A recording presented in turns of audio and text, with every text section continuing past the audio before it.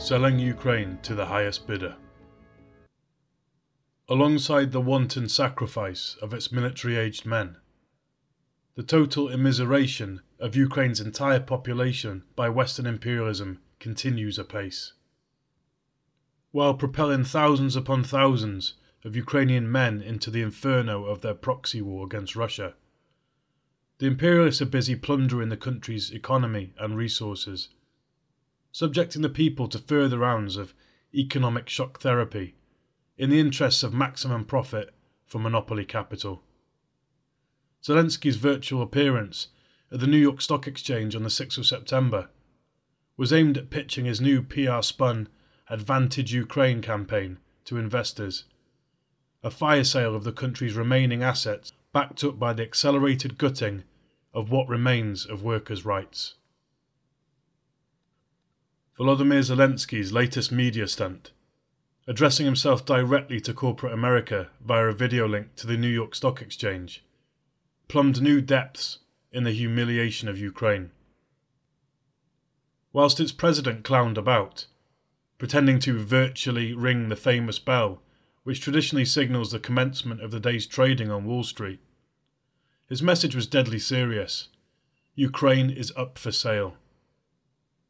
He painted a glowing picture of Ukraine's future, a future in which state-owned enterprises would be privatised, labour protection laws would be repealed, the economy would be deregulated, and monopoly capital could plunder $400 billion worth of state sell-offs without hindrance. In other words, Ukraine is now undergoing another round of the economic shock therapy that was previously imposed on the former republics of the USSR, plunging their populations into misery and enriching the imperialist monopolies. If imperialism could get its way, Russia would also suffer the same fate, one balkanized chunk at a time. That is why, in acting to liberate the Donbass and demilitarize and denazify Ukraine, Russia is not only lending a fraternal hand to Donetsk and Lugansk after they had spent 8 years under the Kosh, but is fighting for its own independence and very survival. It is a battle that all anti-imperialists should wholeheartedly support. Back in 2014, imperialism had high hopes that it could lure the then government of Viktor Yanukovych into a European Union accession agreement, promising a glittering future if only it would abandon its policy of neutrality and walk into the EU/IMF debt trap. It was when Yanukovych failed to take the bait that imperialism moved to Plan B, engineering a fascist coup to oust the elected government and win by force what it had failed to secure by guile. And this imperialist intervention set in train the events that culminated in the present war, a proxy war that the Kiev putschists cannot win, but which their imperialist masters senselessly prolong, pouring weapons and dollars into an insatiable black hole. Locked in the spotlight, Zelensky is in the unfortunate position of an actor who has accidentally got two different scripts muddled up in mid-performance. 1 minute, he is expected to pose as a plucky national hero, prepared to give up his life to defend his fatherland, a doughty David confronting the Russian Goliath. The next minute, he finds himself called upon to ring the stock exchange bell, to announce a fire sale of all Ukraine's national assets, a grubby huckster, happy to sell off what remains of his country for a fistful of dollars. Imperialism has been working on the latter script for a long time. Jake Kallio and Ben Norton have recorded on the Multipolarista website that, quote, starting in 2017, representatives of Western governments and corporations quietly held annual conferences in which they discussed ways to profit from the civil war that they were fueling in Ukraine. In these meetings, Western political and business leaders outlined a series of aggressive right-wing reforms they hoped to impose on Ukraine, including widespread privatization of state-owned industries and deregulation of the economy. On the 4th and 5th of July 2022, top officials from the USA, EU, Britain, Japan and South Korea met in Switzerland for a so-called Ukraine Recovery Conference. There, they planned Ukraine's post-war reconstruction and performatively announced aid commitments, while salivating over a bonanza of potential contracts. New NATO candidates, Finland and Sweden, committed to assure reconstruction in Lugansk, roughly 48 hours after Russia and separatist forces announced the region had fallen fully under their control. But the Ukraine Recovery Conference was not new. It had been renamed to save the expense of a new acronym. In the previous 5 years, the group and its annual meetings were instead referred to as the Ukraine Reform Conference. The URC's agenda was explicitly focused on imposing political changes on the country, namely strengthening the market economy, decentralisation, privatisation, reform of state-owned enterprises, land reform, state administration reform, and Euro-Atlantic integration." End quote. So it is that, even with the war in Ukraine still dragging on, the vultures of monopoly capitalism are already picking through the wreckage in search of more loot. Meanwhile, Ukrainian workers will be the first to feel the icy wind of labour law reforms. Quote, in an explicit call for slashing labour protections, the document attacked the remaining pro-worker laws in Ukraine, some of which are a holdover of the Soviet era. The National Recovery Plan complained of outdated labour legislation leading to complicated hiring and firing process, regulation of overtime, etc.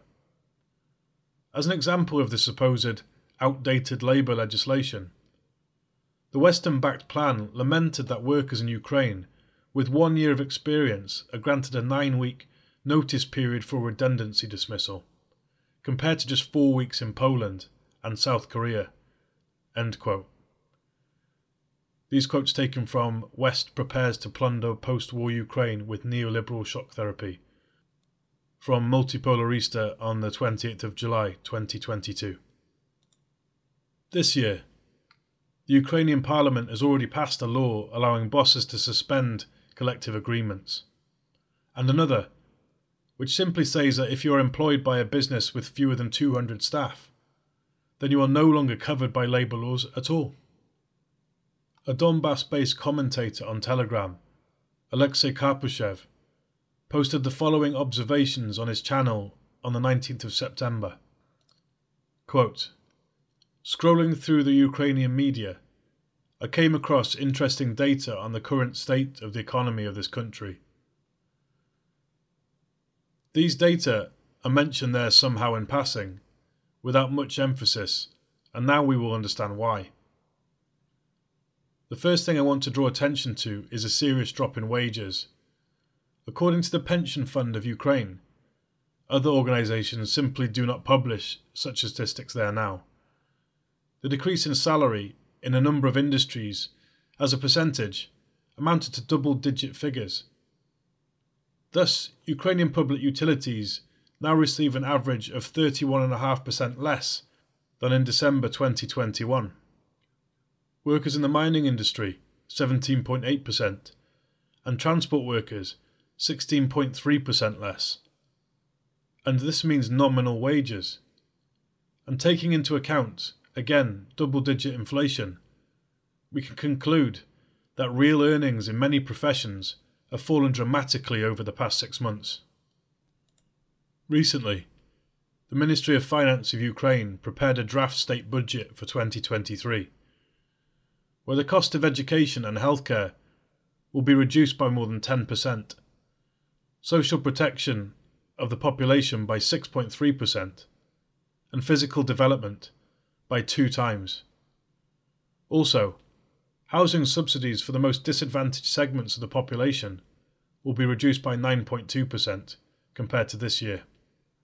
That is, doctors, teachers, pensioners and disabled people in Ukraine, at best, will become beggars, and at worst, they will simply not be able to live next year. Well, and finally, the icing on the cake. According to the Ukrainian government, 2 million jobs have already been permanently lost in the country. By the end of the year, the reduction in the number of people employed in all areas will be 5 million, and the unemployment rate will reach 30%. At the same time, most still working Ukrainians said that they either have begun to receive less money or are on unpaid leave and do not receive anything at all. All this suggests that Ukraine has already slipped into an economic catastrophe, and that next year, if nothing changes, the impoverishment of the population there will become almost total and threaten the elementary physical existence of millions of people. The West, which even this year has not been providing even half of the funding needed to meet Ukraine's declared minimum needs, which is about $5 billion a month, and is at present reducing the allocated amounts, will obviously not help here. I can already foresee the question: what do we care about this? Because life in the Donbass is also not sugar right now.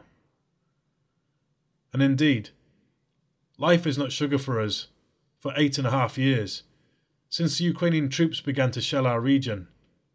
Consequently, only the fall of today's Ukraine, both militarily and economically, and these factors are very interrelated, can bring peace and prosperity to the people of Donbass. Now we are gradually approaching the climax of this process. These words translated from the original Russian by Google.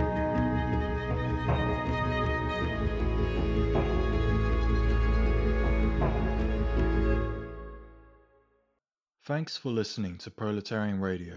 We aim to bring you the best Marxist analysis on current affairs, revolutionary history, and theory. Do like, comment, subscribe, and share our content to help us reach the widest possible audience. We are a small organization with limited resources, and we need workers' support if we are to grow and fulfill our mission. If you are able to make a one-off or regular donation, no matter how small, please visit our website at thecommunists.org and register as a supporter.